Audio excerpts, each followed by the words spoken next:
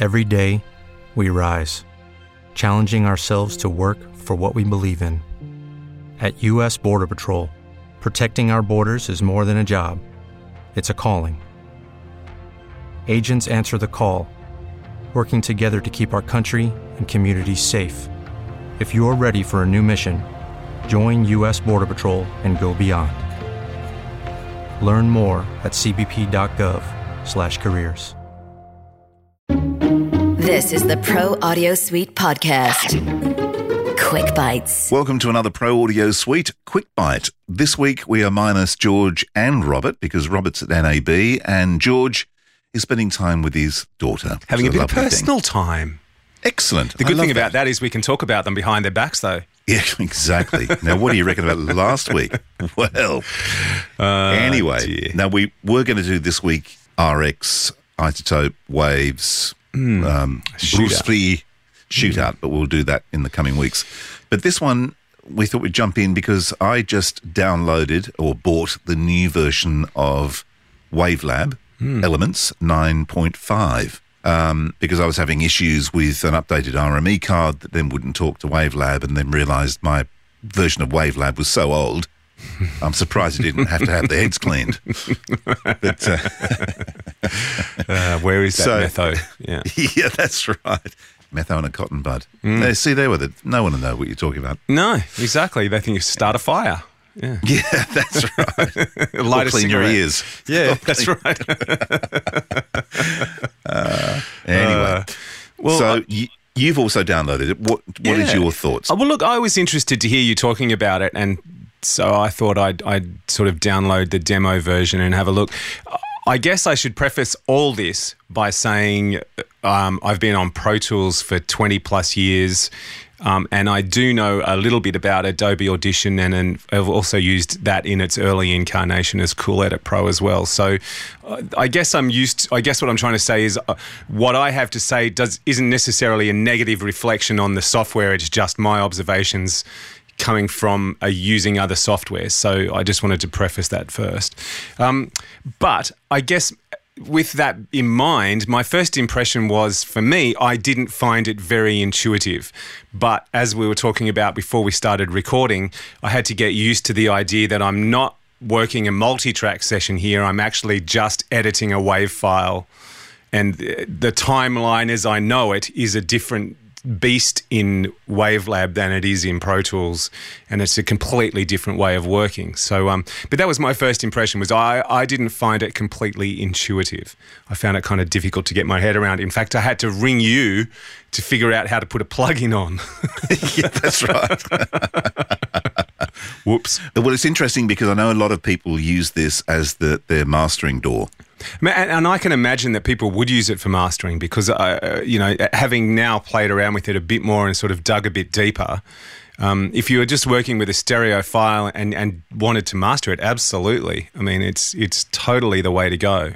So, yeah, I mean, I played around with some of the EQs and compressors that came with it. I was particularly impressed. They've got one or a suite, like a RX sort of suite of plugins, and it's called the mastering module. This is probably not stuff as a voiceover artist you would want to play with, but it's got a dynamics plugin, which is obviously compression, EQ, saturation, which is tape or tube saturation, and imaging, which is your stereo imaging. Left and right, blah blah.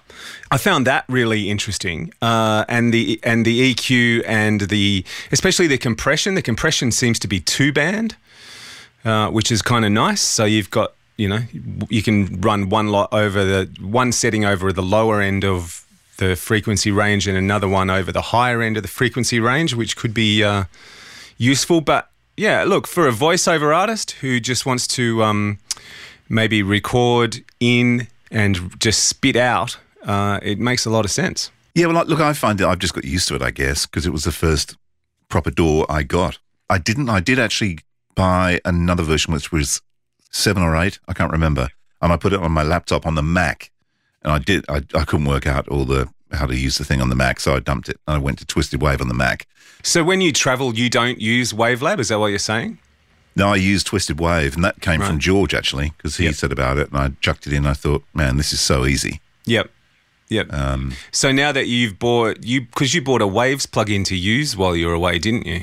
Yes, I've got a Waves, the Shep 73. Yeah. Have you tried that in here? Have you tried running that over your usual setup? No, I haven't, because everything I've got is outboard. Yeah. So I don't use any plugins at all. Yeah. The only thing I would ever think about doing would be having to get rid of clicking and declick. Yeah. See, I played around with that a little bit. I recorded some of my voiceover and intentionally recorded some mouth clicks and some pops and things like that, just to play with the RX stuff and see how it worked in there. It's not bad. It seems to be very DSP hungry as opposed to Pro Tools for some reason. Maybe that was just the way I was using it. Without having been a long time user, that could be part of it. So in terms of running it on your laptop, I think you'd probably want a bit of memory to burn. But other than that, I guess the thing is, the hardest thing for me to get used to was massaging a wave file as opposed to mixing a wave file, which is two sort of different things. I mean, in Pro Tools, you can do a similar thing. You can use your plugins as an audio suite plugin, which means that you directly affect the clip. You don't just put it as a plugin on a track. But I rarely use that. I mean, the things that I would use from there is just like a normalization. And sometimes if I've got a file that is fairly clicky or poppy, a voiceover that comes in, I will run, a D-click or a D-pop over that. But 9.999 times out of 10, I'll use it as a plugin. So that was the hardest thing for me to get my head around, was just the fact that I'm working on a wave file, not so much on a timeline. But yeah. Okay. Yeah. Now, when you first opened the window, what was the one thing that you thought was weird? I said it to you before the show. I don't understand why I'm looking at two windows. You see the waveform twice. You've got it in a little window up the top, and then you've got the big waveform that you work on. I think I know why that is because if you look at the small one at the top, you can actually see the whole session. It's a bit like an overview, I suppose, yeah. Yeah, so you can actually find out where you are in the session. It's very interesting to look at some of the plugins that come with it and some of the editing tools that come with this version of it, and I'm not sure whether there's even more in the Pro. There's a lot in the Pro. Is there? Yeah, right. Because I was interested to see that there's a retune, so you can actually change pitch, which sort of says to me that there's people out there who sort of throwing vocals in here and changing parameters and then loading it back into whatever their usual workstation is for mixing music. So that was kind of interesting. They had another function, which is the 3D frequency analysis. Yeah. So yeah, I nice, looks pretty. I'm not sure how I'd use that, because as opposed to just a normal frequency analyzer. But I think what it is, and look, I'm not a tech guy at all, and I've seen that thing on the old version I had. But I was watching a guy doing a demonstration of WaveLab 9.5, and he looked at that, and I kind of got it. Right. Because it's 3D, you can actually slide the whole thing around and you can see where those points are that you may want to EQ. Oh, I tried moving it around, but I didn't have you can do completely turn it around so you can see where these bits actually really do sit in a three-dimensional picture. Here it is. Right. I've just figured that out. There we go. So okay. that could be kind of handy when you're digging to find this weird thing that frequency you want to either enhance or get rid of. You will find it much easier in a 3D image, I would have thought. If you've got a funny little clicky thing going on or some ambient noise in the background that you can't quite find, it would be interesting to compare, maybe a second or two before and a second or two after to what's happening exactly at that moment. Yeah. And see what rears its head. Yeah, okay. I get that now. I'll give them that. Yeah, so that could be cool. So that could be handy. Yeah. The only thing, it was funny because this is what I thought you would jump on straight away, but you haven't. My buddy Pip, who's just moved down here, he came around when I was setting up the RME, and he helped me set up the new Total Mix. And one thing that he looked at when he fired up a record, he said, "Where's the waveform?" There's no waveform. Yeah. You don't get it until you stop recording and then it pops up. That didn't bother me. See, because you've got some pretty good meters there, some metering going on, which is enough. I don't. Yeah, maybe from my analog days that doesn't bother me because I've got the meters there to keep my eye on.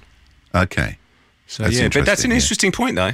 It is, and it's funny how we've become used to that. I mean, you sort of, I do it now even while I'm recording, with Pro Tools open in front of me, I glance across to make sure that the clip's still red and there's a waveform in it. So, I suppose that's understandable, I guess. But but the one thing I do like about this version, which certainly wasn't on the last two I bought, the whole of the recording box, when you hit record, that thing pops up with the metering in it, goes red. Yes. Yeah, that's kind of nice, great. Isn't it? Yeah, I like that a lot. And I don't know if you've played with it and I didn't get the chance, but I noticed there was a podcast template. Did you have a look at that? Have you had a look at that at all? No, I haven't. Yeah, okay. Well, actually, I've got it open. Let's just see if I can even find it. But there was a template that just said podcast, and maybe this is for another episode. Yeah, no, not there in front of me, but I'll find it. There was definitely a podcast setting, so it made me wonder whether that's just we're just going to record in a way that they think is easier for podcasting, or for someone who's not quite sure exactly about all the other functions of this, just to keep it simple, whether it opens up a template that gets rid of all the stuff that you would look at and go, well, what the hell does that do? Just leaves the basic functions there, or what? But I kind of thought that was interesting. So as much as we talked about Rode and them specialising in podcasting, it's interesting to see other people are starting to think about it too. Oh, absolutely. Why wouldn't you? The thing I didn't mention when we were talking about the WaveLab 9.5 Pro as opposed to this one, which is the Elements, I noticed Pro has isotope plugins as part of the deal. Nice. That's probably why they charge so much, $900 or something, I think. Yeah. But it's definitely got isotope gear in there, so that's right. It's interesting that like we've talked about this before, but it is so fast becoming the standard in terms of noise reduction that it's just crazy. It's funny, and also talking about standards, I was looking at some Facebook stuff today, but someone asked the question, should I get Source Connect? Interestingly, there was a huge amount of comments, and it looks like that the pendulum has swung towards Source Connect as opposed to ISDN. Right. It's finally moved over Probably that 50%. Not before time, yeah. Yeah. Well, won't that be interesting when people like Steinberg and, some of these other people like Adobe and all that sort of stuff, come out and basically they're all set up and all you've got to do is push a button and you're all set up to send to Source Connect or something. Well, the thing is that Cubase actually have that as part of their do they now? DAW. Yes. Nice. But I think it only talks to two-way, I think, is the only way it works. Right. From memory. That'd be worth checking out. But that's another one of Steinberg's things. There you go. The boys are on it. So what do you reckon out of, if you're going to give it a score? I having not dived deep into it, but having a cruise across the surface, if you had have asked me before I sort of spoke to you and then got an idea of how it was all working, I would have given it a 4 or a 5. But now having played around, I'd give it an 8. Oh, cool. That's good. Having said that, I guess the competition to this in terms of the way it works that I see is actually Adobe Audition just working in their 2-track mode, not in the multi-track mode. I can see how a voiceover artist might go down that route because it does work very similarly. And I would probably just give the edge to Audition in that. But as I said, I haven't spent months sitting behind this to sort of know its full capabilities. But that's my first impression anyway. Interestingly, the thing we should have talked about before we started talking about WaveLab, the reason I ended up updating, I said at the beginning, was because I updated my RME with an expander and using Total Mix, which then, for some peculiar reason, the drivers in the old WaveLab didn't like it and it kept crashing. So hence the reason I got rid of it. But this is a trick for young players. If you do have an RME PCI card and you decide that you're going to do what I do, which is have like 4 different mic chains going into the PCI card, when you do that, unfortunately, when you hit mute in the Total Mix, it only mutes to monitors. It doesn't mute to record. Ah. And I can tell you now that was an absolute oh man, it was a head scratcher. So I ended up getting a guy based in Melbourne here, a guy called Lee, Innovative Music. Should give him a plug because he jumped on with TeamViewer and he managed to reconfigure all the stuff inside the Total Mix to form a loop back. It was the only way we could do it. So now I've got a loop back that allows me to mute on recording. Yeah, right. But yeah, that was a weekend of hell. Well, here was my interesting one with WaveLab then. I just connected my 002 to record off, and I couldn't figure out. I wanted to make just a mono recording, but using the input 2 off the 002 rack because that's where my in-studio mic, the one I'm on now, comes up. And I couldn't figure out how to do that. I couldn't figure out how to tell it. It only in mono mode, it only seemed to want to record off input 1 when there are like 16 inputs with the digital and the analog and all the rest of it on the 002. So I had to record as a stereo file so that that input 2 was recording on the right channel. The left channel was mute because there was nothing on there. And then fold it down to a mono file before I could start working. So I couldn't figure out how to tell it, okay, I want to record a mono file, but I want to record the mono file off input 2. I found that sort of difficult to figure out. So I'm sure someone will write and tell us there is a way, but that was my first impression. Well, there you go. Well, I've got 30 days to trial it, so I'll be playing with it some more, definitely. Yeah. Give it a whirl. See what you find. Maybe we should have this another conversation in 30 days. Yeah, that's right. And you know what? Most importantly, it looks good. That's right. You sound like my wife. You say, why did you buy that? Well, it looks sexy. So, yeah, that's right. Well, then what are you doing with me would be the next question. Oh, dear. Yes. On that note. She's just keeping it real. Yes. That was the Pro Audio Suite. If you have any questions or ideas for a show, let us know via our Facebook, the Pro Audio Suite Podcast.